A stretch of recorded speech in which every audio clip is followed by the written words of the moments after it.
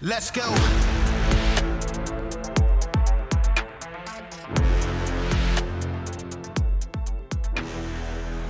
Welcome to Citizen. We got a very special guest today. Author of Supreme Disorder, constitutional lawyer, former Cato Institute member, Ilya Shapiro. How's it going? Going well. Good to be with you. Interesting podcast you have here. You think so? Give us a lowdown on who you are and your a brief history of Ilya Shapiro. How about that? Sure. So I was with Cato for nearly 15 years.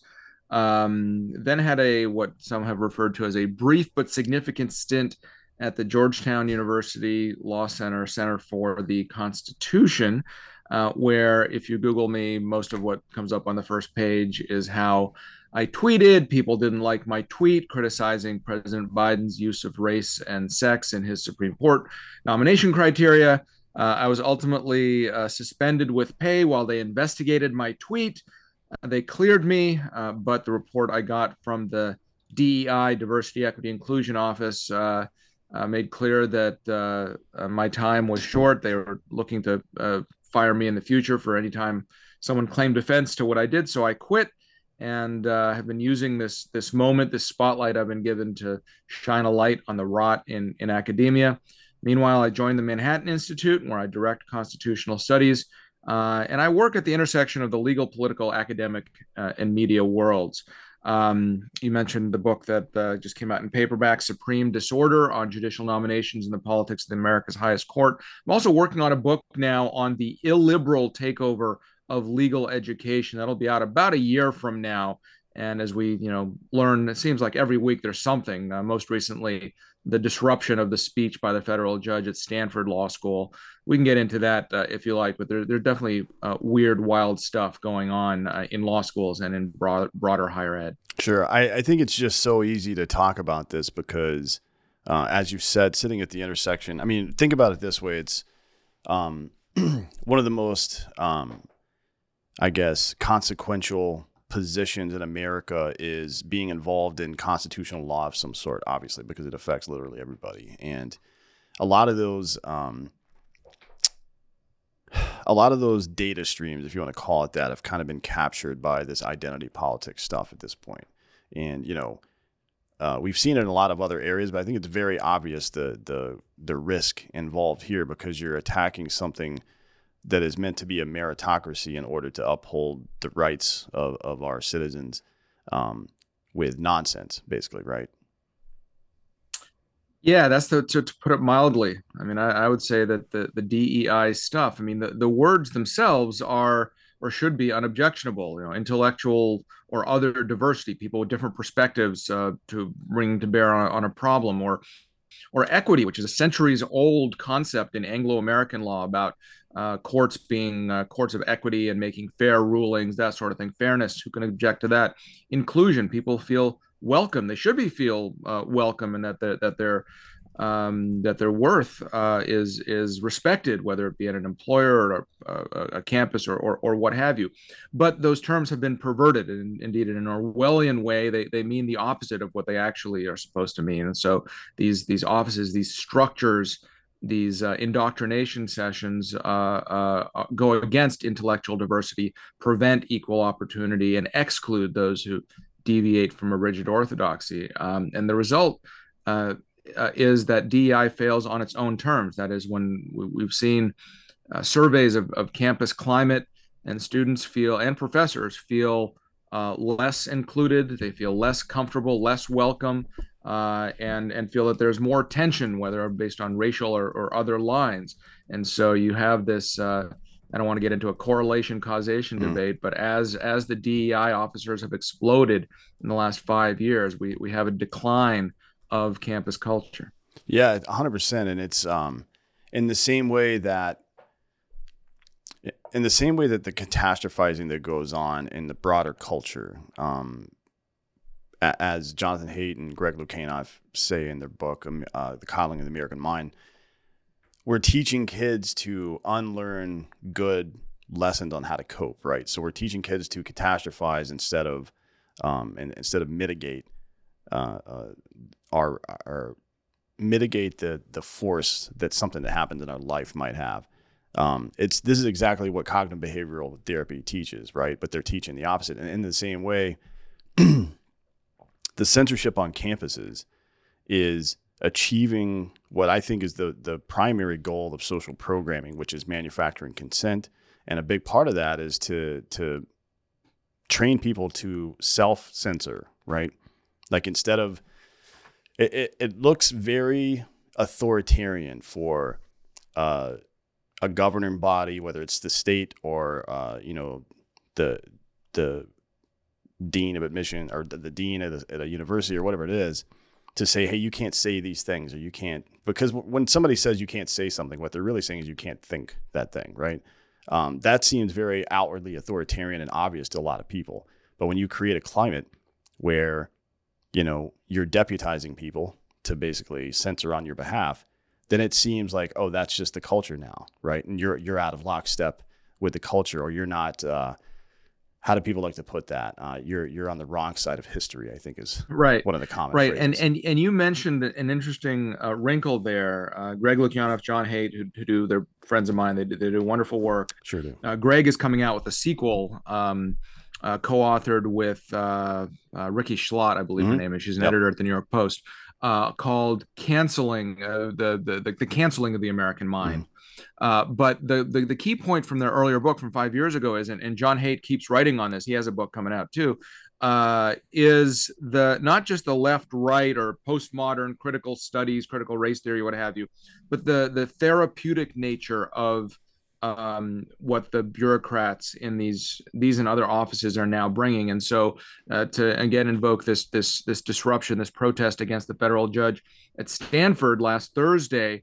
The president and dean have since apologized to the judge. They haven't committed to taking any steps against the DEI dean that harangued him or the students or anything like that. But they also said, well, for those students in the Federalist Society who hosted his event, this is the conservative libertarian law students organization. We have resources to help you, to support you, that you can turn to, including the same DEI dean. But it's they don't need their hands held. They don't need this therapeutic behavior. It's not the so-called harm from speech and Mm-hmm. threatening the existence. They don't believe that we should exist. All this kind of weird language. It comes from the world of therapy, and it's heterodox to the essential knowledge and truth based, what should be the knowledge and truth based mission of any institution of higher knowledge. Mm. It makes it very hard to fight against, because again, this is not just a continuation of conservative decades old complaints about the left wing takeover of the academy, Berkeley in the 60s or what have you. This latest mode is this weird postmodern therapized stuff. And finally, there is starting to be a backlash, but we've gone on a tangent in our culture. Most people point to about 10 years ago or so, based on how kids are raised, based on social media, all sorts of different things. And it's a much more complicated story, therefore requiring more complicated remedies than simply a left-right rebalancing. Sure. I don't buy into the whole left right thing for a while now. I think it's been kind of used politically, I guess, since the Newt Gingrich era when he became speaker. I think that's kind of people look to a couple of years ago when the heat kind of turned up on this partisan stuff, but I think it was quite a bit before that, in my opinion. And you could tell. But I want to ask you, you said something to the effect of blurring the heterodoxy makes it more difficult to fight because you don't really know what you're fighting, right?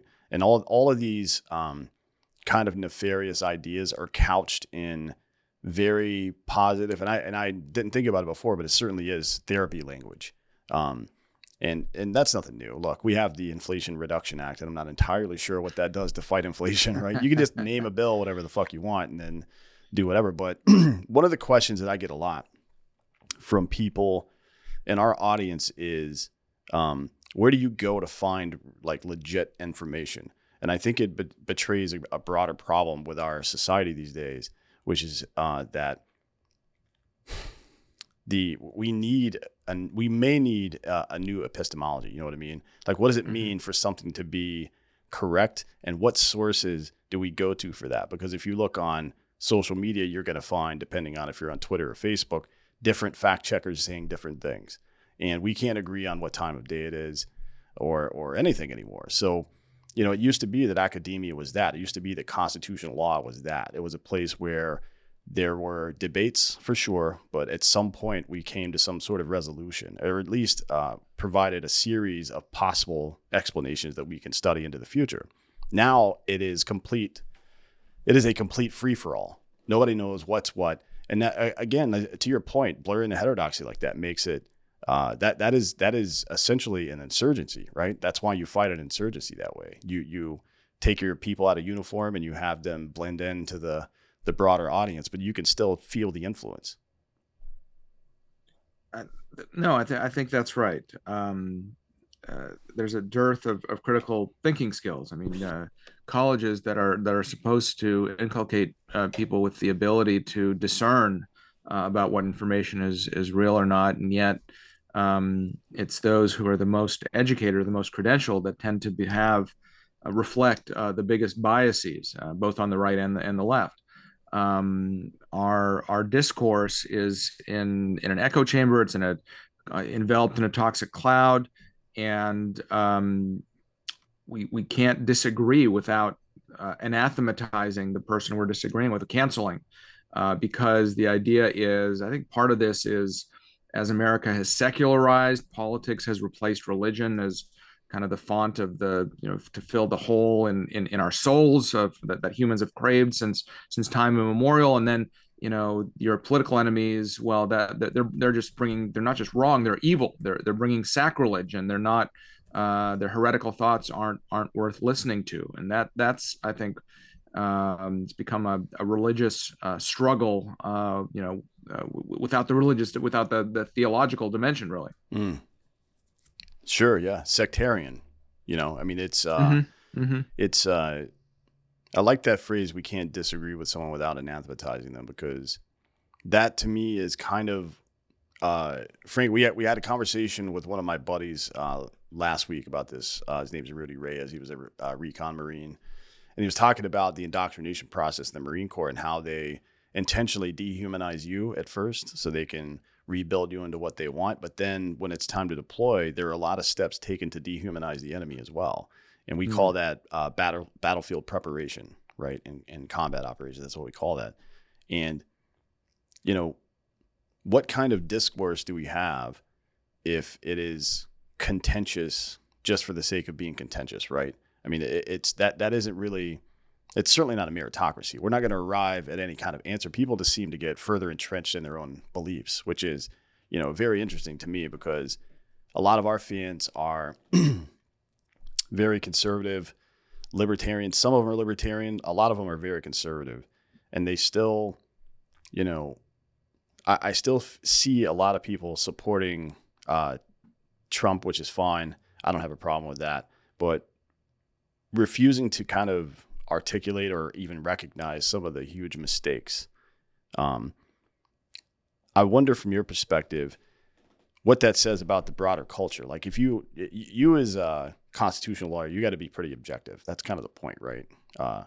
As a mathematician, you have to be pretty objective, as a physicist, so on. But as a political scientist, maybe not so much. Yeah. Yeah.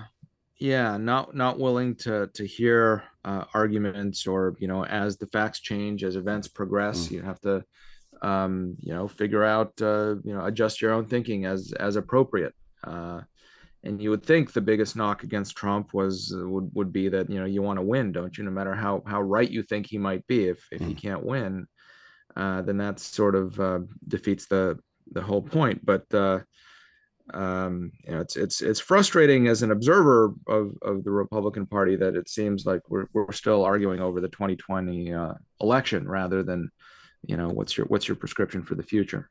But that's a separate discussion. Sure. And you're correct me if I'm wrong, but I believe you are a libertarian. Is that correct?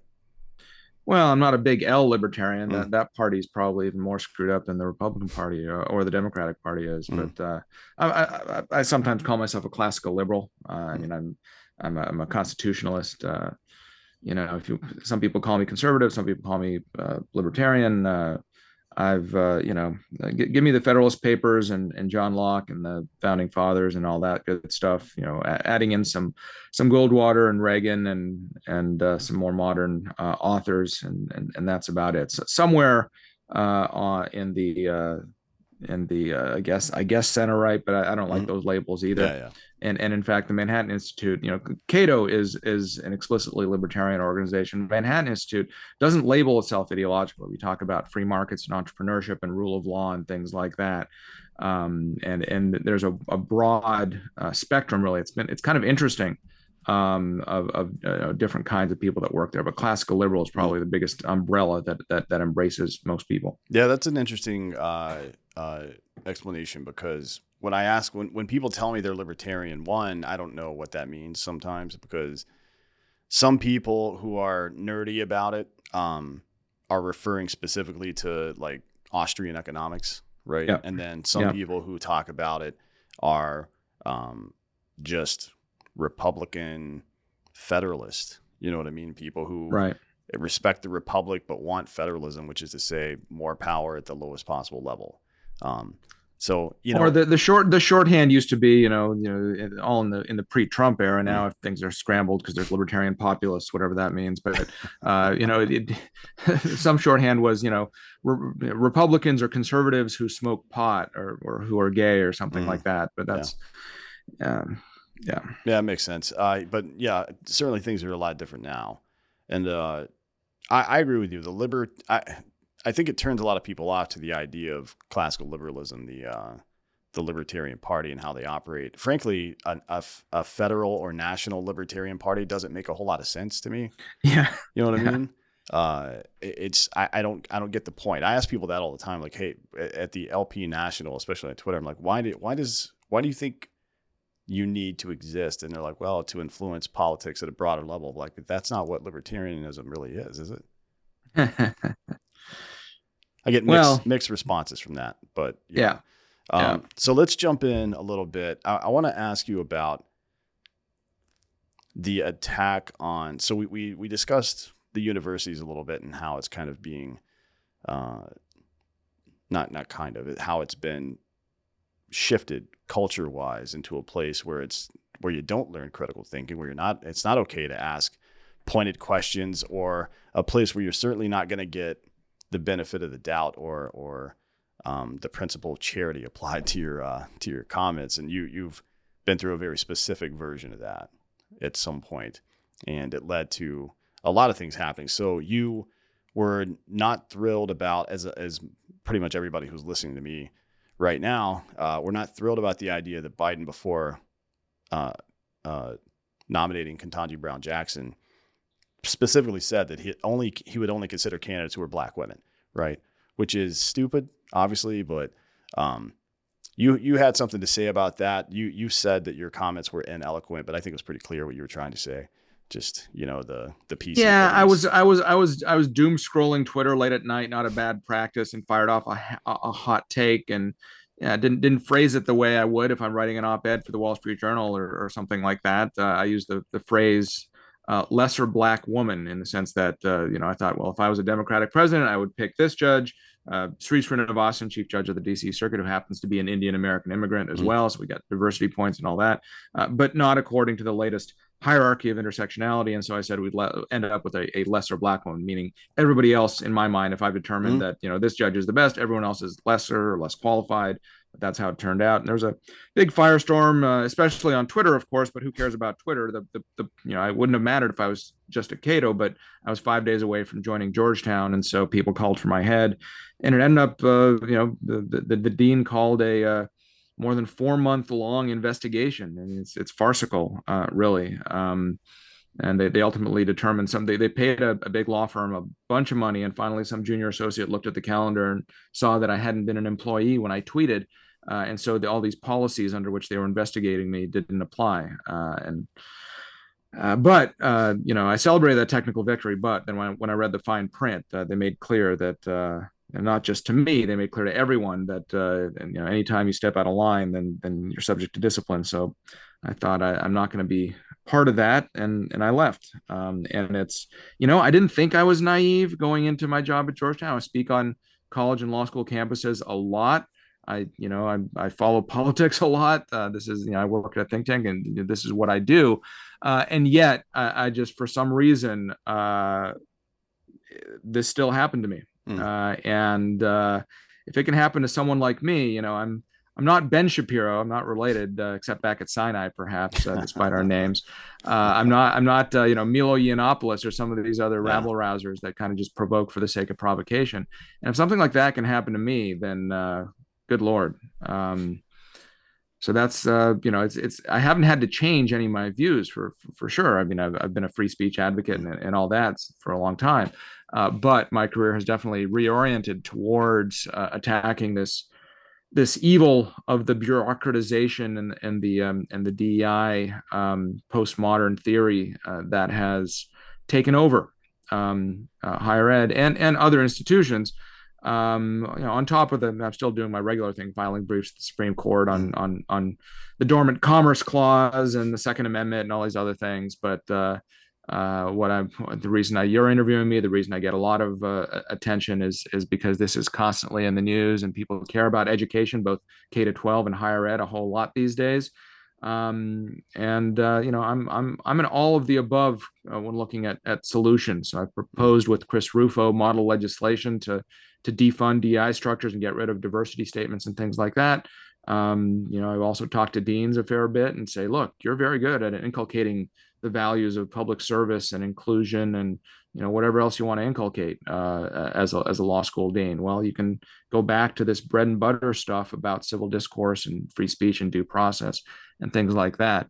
I also, if judges want to boycott certain law schools because they're illiberal or they're hostile to speech, all power to them. I just think there need to be a heterodox pushback to this heterodox problem that we're facing.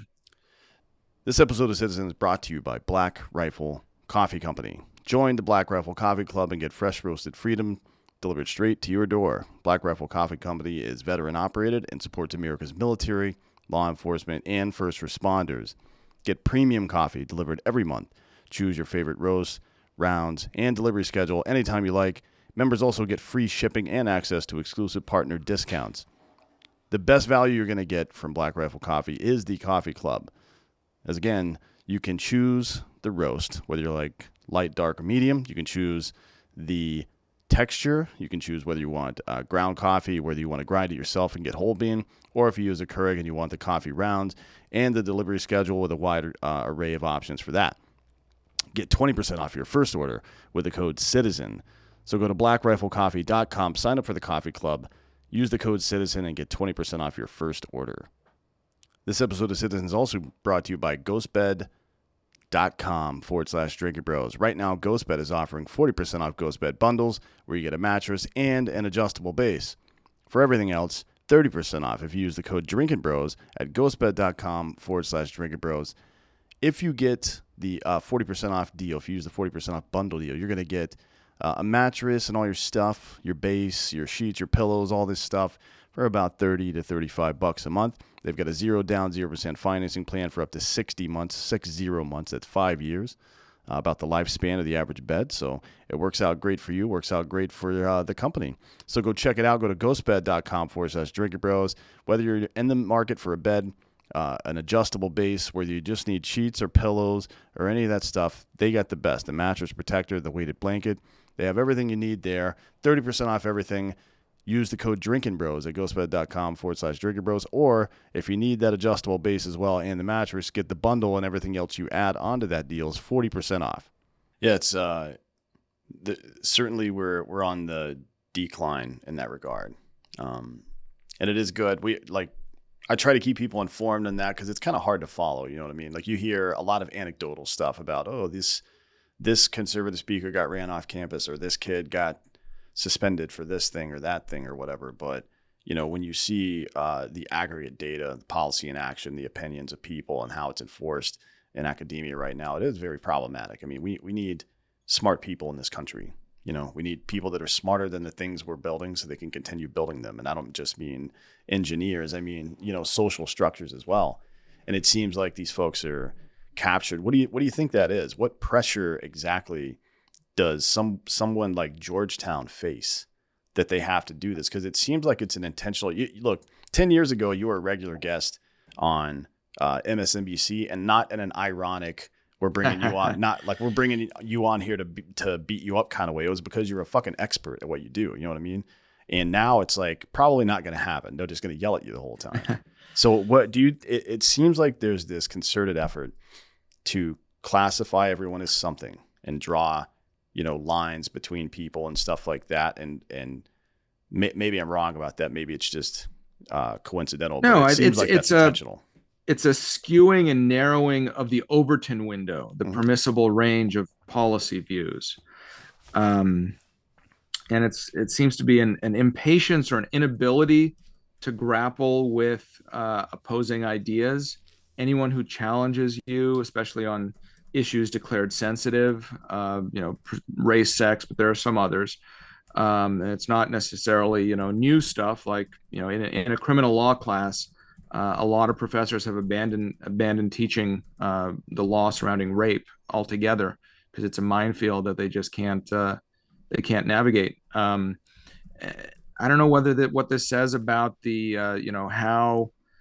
I don't think it's simply a matter. Each generation says that the kids coming up behind them just are terrible. The kids these days, people have been saying that since ancient Greece, right? There are writings of Plato and Aristotle about like the kids these days. They just don't get it. But it's something. It's more than that. It's the mollycoddling. And the placating of such illiberal tendencies by leadership. And not because university leaders, presidents, provosts, deans are all of a sudden social justice warriors or woke radicals. They're not. They're spineless cowards. And they see that there is a cost to going against the illiberal radicals, and there's not to standing up to it. So, I mean, real change will come when the vast middle, or kind of the normal people, online they're called normies or what have you, but the people who just want to go about their lives and, take care of their families, do their jobs, study, maybe have some fun in college, get a job at the end. Until that kind of average ordinary person is activated and starts saying, this emperor has no clothes, and even worse, it's, harming my experience and devaluing my credential and all the rest of it, which I think we're starting to see signs of. But that's really what's going to provoke change. It's not, adding the marginal person to my center-right broad umbrella coalition of classical liberals or whatever who are, inside the beltway politically active already. No, it's about broader social change. And once these university leaders or corporate leaders, what have you, see that, that's actually a minority, and there is a cost to going against what's in the majority's interests. That's when we'll see things change. And, I was a little too pessimistic 6 or 8 months ago. So I resigned from Georgetown just over 9 months ago, been with Manhattan about 8 months. And I was just, we've passed the point of no return. It's all bad, at least in academia. And just, it's such a moving target that just in the last month or two, we've seen things like a Wall Street Journal op-ed based on FOIA requests of documents at Texas Tech regarding their hiring in the biology department that's based purely on these diversity statements. And once this one op-ed came out, the next day, the president of the university said, no, we're not doing that. We're reevaluating all of our hiring. This is not appropriate. And same things happened with UNC, University of Texas, a number of schools that I'm learning that a lot of these structures, to mix metaphors, are Potemkin villages guarded by paper tigers. And so you have to fight this asymmetric warfare, both in terms of the public, both on the behind the scenes, and we're learning. The illiberal kind of forces got a head start, particularly when everybody's minds were addled during the pandemic. But now we are definitely seeing pushback. Yeah, I've noticed that as well. So, to fight back against this, if you're a reasonableist, I guess would be a good way to say that. Not the cult from Parks and Recreation, but an actual reasonableist. It makes sense to, if you're a conservative parent, maybe evaluate your choices, or not even conservative, just any reasonable human being. And you have kids getting ready to go to school. And I think we're seeing a lot of that. I mean, between the predatory student loans, and especially from the bigger universities and the Ivy League. I mean, Harvard, for example, has like a $33 billion endowment, and they make more money. They make 3 times more money annually on interest from their endowment than they do on tuition, which means theoretically they could make their tuition for free. Now, they're not going to do that. I don't know why it would be the best. I mean, not like anybody needs an additional reason to try to get into Harvard, but that would be a pretty good PR for them. But it's not. This isn't a situation where, stagflation or shrinkflation, where they're having to charge more for less of a product because of the economy. That's just simply not the case, right? What we see is professor salaries relative to inflation have gone up about 30% over the last 20 years, and all of the administrative, there's 2,000% more administrative costs now in the average university. You know what I mean? That's So in doing research for my current book on the illiberal takeover of law schools, working title "Canceling Justice." The just striking bureaucratic bloat started off as general bureaucratic bloat, like lots of assistant deputy deans of this and that, and rock climbing walls and lazy rivers to compete with each other on amenities and things like this, which is ridiculous in and of itself, and it should anger people given the rate of inflation, rate of tuition increase, and student loans and all that. But then, starting about 10 years ago, and especially 5 years ago, the DEI aspect of that, to the point where there was a survey of the 5 football power conferences, so fairly large universities, 65 of them. 16% of students at 4-year institutions in America attend these 65 universities in the power conferences. The average one of these universities has 45 DEI staffers. That's more than history professors. That's 4 times more, 5 times more than people to help disabled students. That which is a federal requirement under the ADA.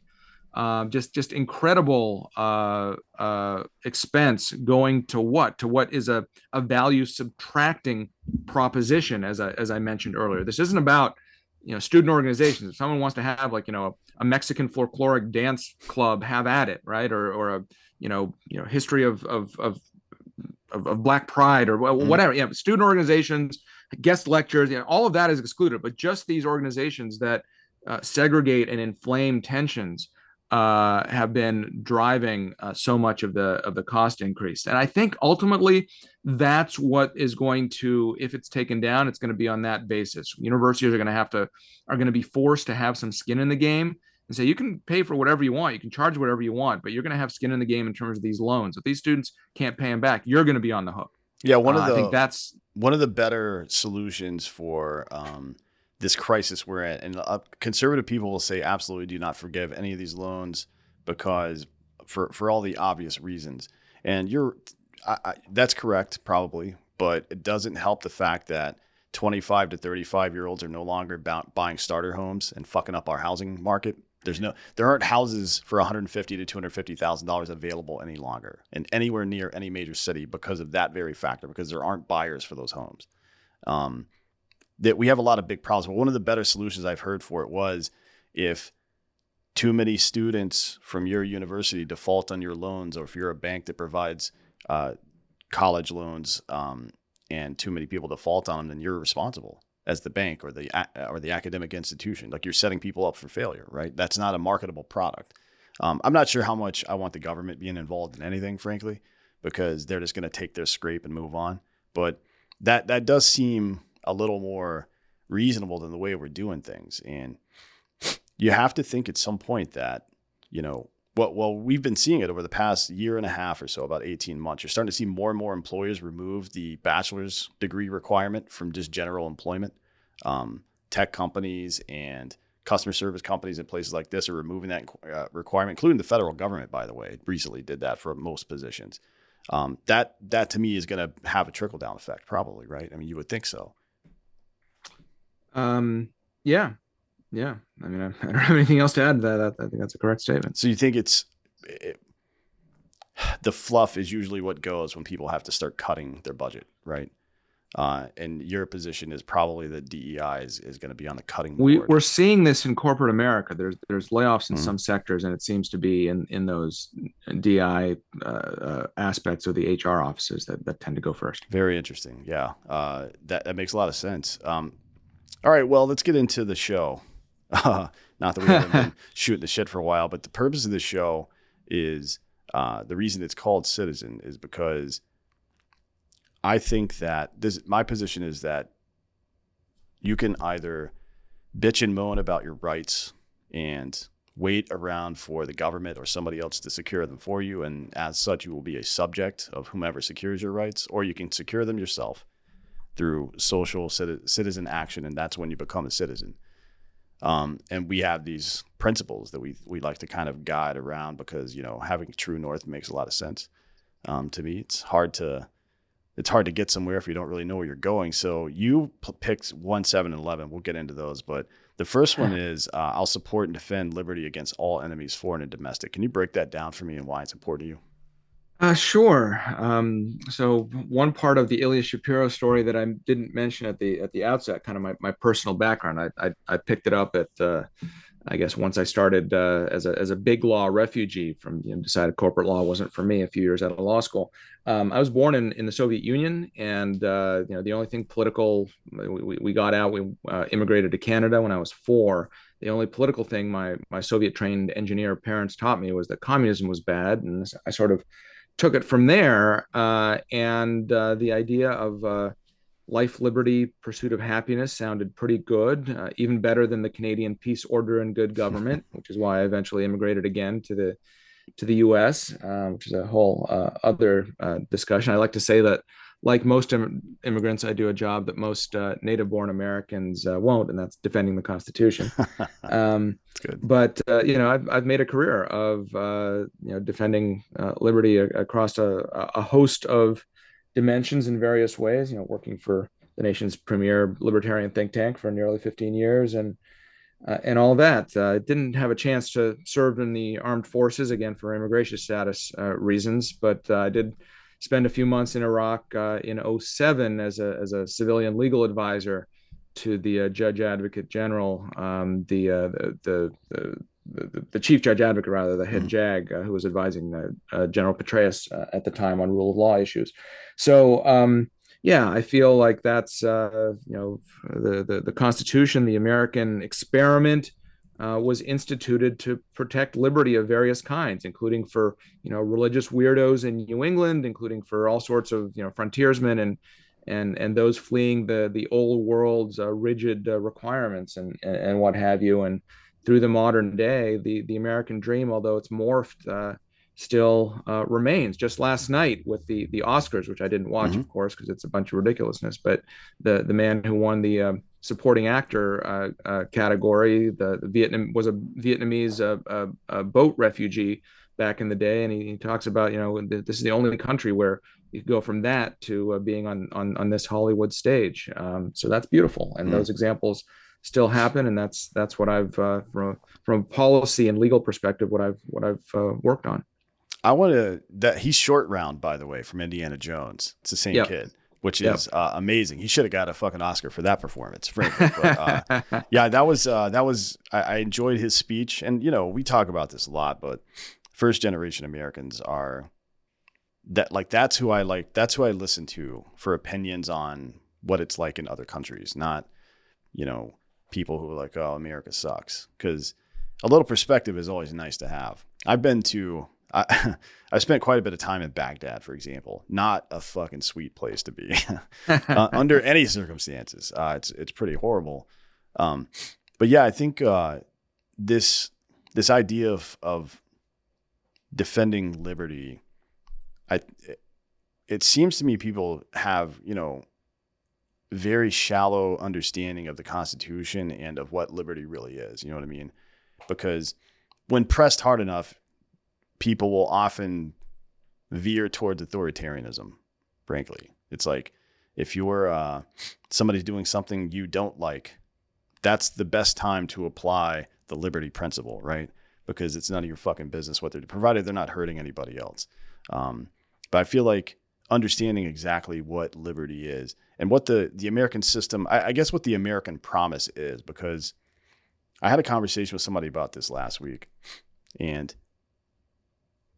when I talk to people who are very critical of the United States history, like the 1619 people, they say America needs to be rebuilt from scratch because of all the failures. My position is, and I'd like to hear your thoughts on this because you're a literal expert in this field, but my position is that the American system of government was built to be a self-correcting one. They were limited by not just the information, I guess, but they were limited by the political scene, maybe. They were limited by popular opinion at the time to do the right thing, which is to say, immediately outlaw any kind of slavery or oppression. And that's not an excuse for the founders, but here's what I find interesting about it.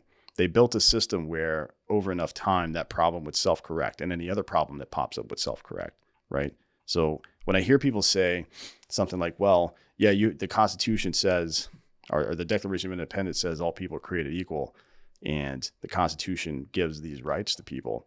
Those rights didn't apply to black folks or women or whomever else at the time. It's like, yeah, that's correct. Those were mistakes. And those mistakes were corrected by the very system you're trying to tear wasn't down. necessarily mistakes. It was also compromises to get the Constitution Sure. in place in the first place, because they were half slave states. They made the compromise that they needed to, and we ended up not being able to resolve that without fighting a great war that fundamentally restructured our constitutional order. Yeah, and 100%. And my position is that even in the beginning, the framers knew that this was going to be a problem. I mean, Yep. Franklin and even Jefferson, who owned more slaves than anybody, was on record that slavery was an abomination, oddly enough. But I think the system of government we have, when applied correctly, is pretty good. It is designed to be self-correcting. And I wonder what your thoughts are on that. I know we fail quite a bit, but that's kind of the so there's an amendment process, obviously, and Jefferson also said that maybe the Constitution is only good for a generation. That every generation we need a revolution. That was some of his more outlandish ideas, I suppose. But every generation should and does have the freedom to amend the Constitution, which used to be done a lot more often. These days we think of amending the Constitution. Well, you only do that for world historical things like ending slavery or giving women the right to vote, or maybe legalizing the income tax. Huge, super huge things, but it doesn't have to be that way. And the reason we think that now is because in the New Deal, especially, the Constitution was effectively amended without going through the amendment process. FDR, writing to the chairman of the House Ways and Means Committee, says, don't let any concerns about the constitutionality of this legislation, no matter how well founded, detract you from voting it in. They knew what they were doing. Or Social Security in the depths of the Depression. If you couldn't get the supermajority you need to allow Social Security in the Depression, well, maybe it's not the best idea then. If at the time, when people were struggling and starving, and maybe go back to the either get that reform through the Constitution, it probably would have passed, or you're doing it the wrong way. And so you're right. The Constitution is more flexible than a lot of people give it credit for. It's thought of as this outmoded thing. Well, it's not frozen in amber. It was amended. The post-Civil War amendments. It's not like those are aberrations. That's how the system's supposed to work. Yeah, outlawing slavery, the 13th Amendment, obviously big, huge. But then what did the 14th Amendment do? It changed the relationship between the citizen and the state, and the states and the federal government, gave Congress certain powers to enforce civil rights. That's very different than the original Constitution. So it's not just what Jefferson and Madison and Washington and Hamilton thought in 1789 or what have you. It constantly gets and can get updated for each modern age. But we've forgotten about that, and the court over time has allowed Congress to get away with abdicating its responsibility to be the place where we resolve our clashes of values or policy views. in the sense that Congress passes, the Truth, Beauty, and Goodness Act of 2023, and then when some deputy undersecretary of whatever department issues a regulation under that piece of legislation and someone's hurt by it, and they go to their congressman and say, how could you vote for this? And the congressman says, no, I voted for truth, beauty, and goodness. Your beef is with the bureaucracy, which then gets sued, which then the Supreme Court ends up at the end of the day having to resolve the half a dozen of the biggest political controversies in our life every June, and there's protesters in front of the Supreme Court instead of in front of Congress, which is ass backwards when you think about it. Yeah, 100%. I mean, certainly that process, it was put into place and made somewhat difficult, right? For a very specific reason. That is to say, or I'm sorry, the reason is that you need consensus and the will to do it. You need both of those things. You need people to agree for the most part to the tune of about 65% or 70% or whatever it is. And then you need the will to actually do it. Like a lot of people agree on a lot of stuff and it's like, that doesn't really matter. I'm not doing that. I wonder from your perspective as a constitutional attorney, what some folks would challenge the idea that it's a living document. I think that's historically been proven to be the case, frankly, because that's how we treat it. So it doesn't really matter if there was intent about that or not. But how do we know what to keep?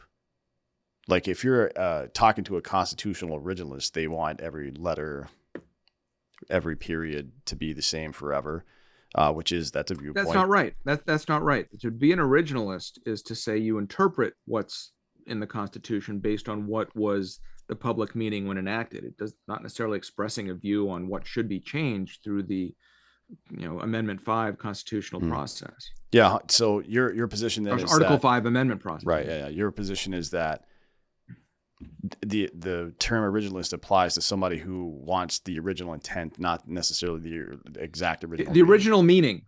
So this is some confusion about what originalism means as well. It's not about what James Madison thought about violent video games that try to get into his head and use a Ouija board or something. It's what do those words mean and how do we apply them given the what are we to make of a reasonable search or seizure in the world of digital surveillance? Well, you analogize to anyway. This is what lawyers do. This is what judges do. It's not an automatic kind of you plug things into a computer and you get your result. There's still lots of room for and should be for human judgment. But the question of what should be changed, that's a completely separate debate. I went through a process through the National Constitution Center, which is a very interesting institution based in Philadelphia. They have a gorgeous museum with statues of the Constitutional Convention and all. It's right on the same plaza as Independence Hall, where the Constitution was hammered out. And there were teams of conservative, progressive, and libertarian legal scholars, and we debated what changes to make to the Constitution, and ultimately were able to agree on certain ones. Term limits for Supreme Court justices in exchange for fixing the number at 9, making it easier to impeach executive officials, not just the president, but just anyone who derogates their duty in various ways. Nothing huge and cataclysmic, as you can't get conservatives and progressives to agree on what the rights are or whatever, but certain structural changes that people might be surprised to hear that there can be consensus among people that disagree on things like guns and abortion or whatever else that people think are the most contentious. It was an interesting exercise, and you can go on their website and take a look at all of that. So there are different ideas, and you can look at each team's proposed amended constitution without trying to achieve consensus. So this is things that people do think about. The Constitution's not perfect, even though I think it was pretty darn good, even as it started out, and the amendments, other than the progressive era amendments, we don't think direct election of senators and income taxation and prohibition, right? That not so good ideas, but anyway, that's a separate question. How would we improve certain things? One thing I would do, and this doesn't even take a constitutional amendment, is enlarge the number of congressmen. These days, each congressman represents something like 700,000 people. which is, not the way accountability is supposed to work. And that's why we have these debates over gerrymandering and all the rest Mhm. of it. We should have 10 times the number of congressmen. It would cost a little, but it's penny wise rather than being pound foolish. And you'd have them being closer to the people. You wouldn't have, if there's some eccentrics or radicals. I mean, who cares? They're one of, 1,000 people Mm. or whatever, they 3,000 people. But anyway, that's a whole other discussion. Yeah, I wonder. I'm definitely going to check into that. Um, that little exercise that you described, because that sounds really fascinating. You consider yourself to be more on the classical liberal or whatever side. Whatever words don't mean anything anymore. I was the captain of Team Liberty, as we called it. Oh yeah, there we go. So Team Liberty then. What's Team's Liberty position on the Second Amendment? We're in favor of it. I mean, it's one of the natural rights, going back to, the Enlightenment time, the right to armed self defense. Uh, yeah, anyway, we can go into the way that should play out in jurisprudence. And it's not something that I come from in terms of, that I was raised with, or something, right? I came from Russia, I came to Mm. Canada, I've lived in cities all my life. Um, you know, but it's uh, anyway, that's the overview. Well, that's pretty brief for an overview, right? I mean, do you have specific opinions? I think the biggest debate, if you want to call it a debate, I don't think it's really a debate any longer. It's just kind of mudslinging, but a disagreement, a fundamental disagreement in what a militia is, right? Whether they were broadly referring Yeah, to the general public or if it was like specifically uh, targeted towards the National Guard, which is what a lot of people argue. yeah, I don't think it's the National Guard. It was, I mean, at the in colonial times, all able-bodied men between the ages of, I think, 16 and Mm. 64, were part of the militia, could be called up, or were expected at least to have serviceable firearms if need be. More relevant really is what the meaning of our individual rights was in 1868 when the 14th Amendment was enacted, because the concern there was less overarching government tyranny of the kind at the revolution, and more the disarming of political minorities, whether freed blacks, whether Union sympathizers in the South, Confederate sympathizers in the North, Asians in the West, all these different folks who were being dispossessed of their firearms, and then it was much easier to oppress them economically and Mm. in other ways. And so the individual right conception for self-defense was even stronger when Congress, what lawyers call, incorporated the Bill of Rights against the states, including the Second Amendment right to keep and bear arms. Now, what does that mean? Does that mean you have a right to a personal tank or ICBM or something? It gets kind of complicated there, because I think it really refers to firearms in common use, Mm. in common civilian use.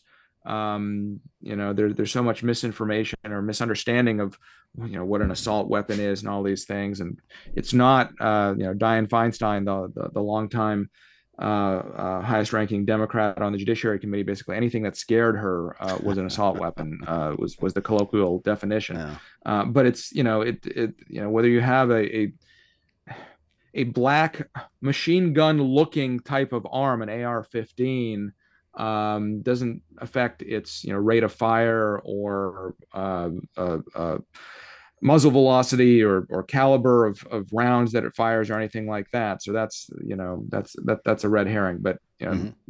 there are no right is absolute, and you can have time, place, and manner restrictions. Just like free speech is very important. Political speech is at the core of the First Amendment. Doesn't mean I can go into your neighborhood at 3 in the morning and shout exactly what I think of Joe Biden and Donald Trump through a bullhorn, right? That can be stopped. Similarly, there can be regulation of the right to arms, but it does exist. It's an individual right, and it's what most people want it for is fine. And by the way, that's not hunting. The core of the right is not hunting or Mm. sports shooting. It's self defense. Yeah, I think that's the best take, to be honest, on all this. People get pretty tuned up about it. I get it. I mean, if you feel like somebody's trying to attack you from one way or the other, you're going to get pretty tuned up about it. But a good time to be calm and rational and reasonable is when everybody else is not those things. So keep that in mind when you're having this debate, folks, because it is, history is pretty much on our side in that regard. The next principle you chose is I'll promote equality of opportunity, not outcome, particularly when I'm in a position of power and wealth. Why did that one jump out to you? Well, this goes to the DEI debate that we've been talking about. Equality of opportunity is so important. That's what America promises to people. That's why they want to come here. In so many places, the rules are stacked against them. It's either arbitrary rule by the aristocratic class of people, or you're discriminated against based on some historical thing or your race or whatever it is. America has, at least on paper and how its laws are written, guarantees the equality of opportunity. The opposite is equality of outcome, and for that you have to hobble people. It's like the Harrison Bergeron, the short story Mm, by Kurt Vonnegut, where the best dancers had to wear weights on their ankles, and the smartest people had to wear these headphones that had a constant annoying buzzing, so they couldn't focus properly. Just so to equalize. It's a very communistic mm, way of doing things. We think of communism as equalizing wealth, but if you think about equalizing talent or outcome, that's what trying to guarantee equal outcome is, and that's what the E part of DEI, the equity, mm. has so harmfully been become to stand for. Why do you think it is that people are so focused on this specifically right now? Because it used to be that we respected people because of their resilience, right? Like somebody would tell you their story and they wouldn't say, well, I've got ADHD and came from a single parent home. So, I'm not doing that great. People instead would say, well, I had some struggles, but here are my accomplishments. And that would be their identity rather than the latter part. So I wonder, why do you think that changed over time? Because it's very This seems to bizarre be to me. another, yeah, no, it seems to be another example of this therapizing of public policy. Uh, you know, we can't acknowledge that people have different experiences or inborn talents or what have you. That seems unjust. And so if there are unequal outcomes, it must be because of some structural injustice in the world that we need to remedy in some manner. And just removing the actual barriers isn't enough, or Mm, even providing remedial services isn't enough. You went to a bad high school, and well, rather than just making sure you get extra tutors over the summer before college or something like that, we need to you know I don't know what equalize all the grades or get rid of grades, or it's bizarre, and it's gotten to the point where in the name of equity, again going to higher ed because I'm just thinking about that so much these days, mm, getting rid of SATs or LSATs for law school, MCATs for medical school. It has the perverse effect of hurting equity in the sense that those standardized tests were put in there so kids from underprivileged backgrounds at crappy schools could show that they were just as smart as the rich kids getting all of the extra support, because it's hard to compare GPAs, and AP mm, classes aren't offered everywhere and all that. But if you score on this objective test, which despite money thrown at it, it's harder to game than providing extracurriculars to throw up on your mm. on your resume and whatnot. Getting rid of that will make it harder for kids that have that tough Scrabble background to succeed. It also makes people more suspicious of their success, which is very Yes, unfortunate, because yes, I hate when somebody looks at a successful person and goes, "Man, you're really lucky. You got a great life." It's like, it's not luck, dude. I've been working my ass off a lot for a very long time to achieve this, and I think it casts this shadow of doubt over, and maybe not for the individual, but generally speaking for the institution. It definitely is appropriate, I think, because it comes back to epistemology. We just don't have a true north anymore anywhere in our culture. One thing that everybody looks at, and I thought for a while it was like harming children. That would be the one thing where nobody would ever allow that in our society. It would be a taboo thing to even speak of. And clearly that's not the case, because now just to virtue signal, people are taking their children to these like drag shows to watch a grown man wag his genitals in front of children. So I thought that might be the last barrier, but it seems like there's nothing left. What I don't get about this quote unquote debate over drag queen story hour is it's not like 10, 20 years ago, before trans rights or Mm. whatever, people took their kids to strip clubs and Yeah. to see biological women twerking or Mm. something. I mean, it's just not a thing. So I don't know why. It's fine to teach your kids to accept people as they come or what have Mm. you, but in this manner, I think it's the drag part more than the queen part that people are objecting to. It's very bizarre. Yeah, I can't put my finger on why it is, because look, it's not like kids are doing this on their own. They're not signing up for this and then going to it. Their parents are taking them and sitting Yeah. there with them through the performance, if you want to call it that. But I thought that would be the last bastion of some kind of consensus on what is and is not appropriate as an adult human being in a Western society to do, right? But we don't even have that any longer. So I wonder how we're going to get back to this. How are we going to get back to everybody being able to look at something and identify the objective realities in that thing, even if they disagree on the circumstance or on the meaning of that thing? You know what I mean? Yeah. No, absolutely. I think it does devalue legitimate achievements. So the last one is "I will live a life worth dying for," and we get a lot of pretty disparate responses to this one because people have different life experience. But I wonder from your perspective what that means to you. Um, I want to live a meaningful life. I want to leave it all on the field. I want people. Narrowly construed, this sentence might be, is what I'm doing worth the sacrifice of those who die in war to defend my freedom and stuff like that. But I think it means much more than that, in the sense that if I died today, would my family, or could I, objectively look back and say that this was a life well lived? I remember I first encountered this phrase, or at least that I can consciously remember, a life well lived, as the biography, the video biography of a British actor, Paul Eddington, who played the minister and then the prime minister in Yes Minister, Yes Prime Mm. Minister. This show, which is much beyond, before there was West Wing or Veep or any of these other political shows, was just a brilliant send up of the relationship between politicians and bureaucrats. UK specific, sure, but a lot of good Mm. insights there, as well as brilliant comedic acting. But anyway, his biography, the video biography, was entitled, documentary was entitled "A Life Well Lived." And I ever since that, I keep encountering the phrase every now and again. Just last week I went to a memorial service of the husband of a friend who died all too young, tragically, age 48, pancreatic cancer, and was just a pillar of his community, an entrepreneur. I know his wife because she's a law professor and we're in similar professional circles there. And she worked with my wife in the government and all these different things. But I'd never actually met her husband, but um, just a remarkable individual by all accounts. There's hundreds of people overflowing the space, came to this memorial service, including several judges, and Justice Thomas was there, whom she had clerked for. And what people talked about, was just, a life well lived.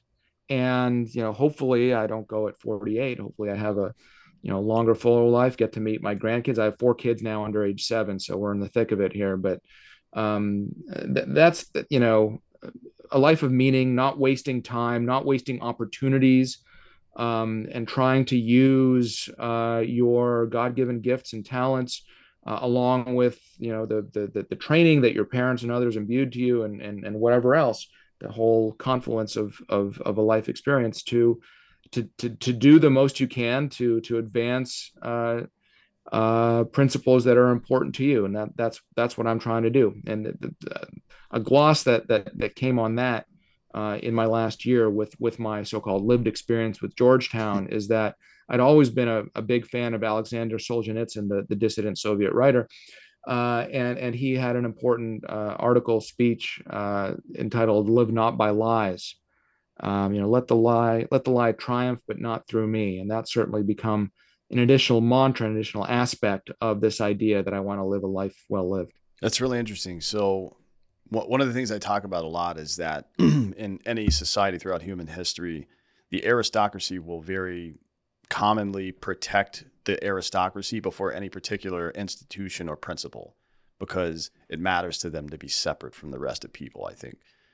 But from your perspective, it's kind of the inverse. You are way more dedicated to the institution or principle, the value of the institution, not the institution itself, but the fact that the institution does the right thing and provides the right service.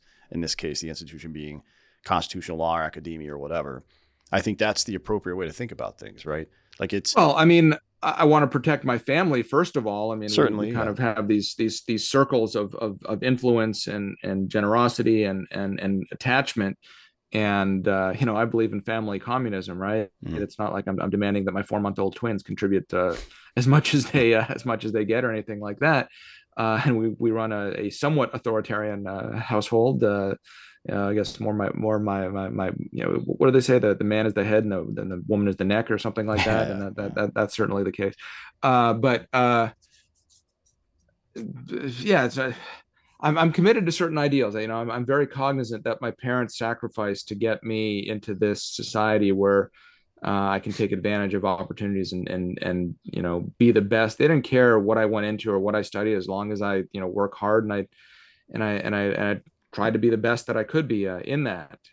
And that's important to me. I'm trying to instill that in my kids, and I will be for sure as they get older. But that's what it means for me. I'm dedicated to my family, but Mm. beyond that, I want to live a life of integrity and impact. Mm. It's a really good answer. Look, I appreciate your time today. Is there anything else that you would like to share with our audience before you get out of here? Anything you're reading or anything you got for people to read from your catalog as well? Lately, I've been reading this journal called Sapir, Sapir. It's kind of Jewish focused, but it's part of it's religious, part of it's secular, part of it's cancel. There's a cancel culture issue. There's a social justice issue. There are all the fascinating publication.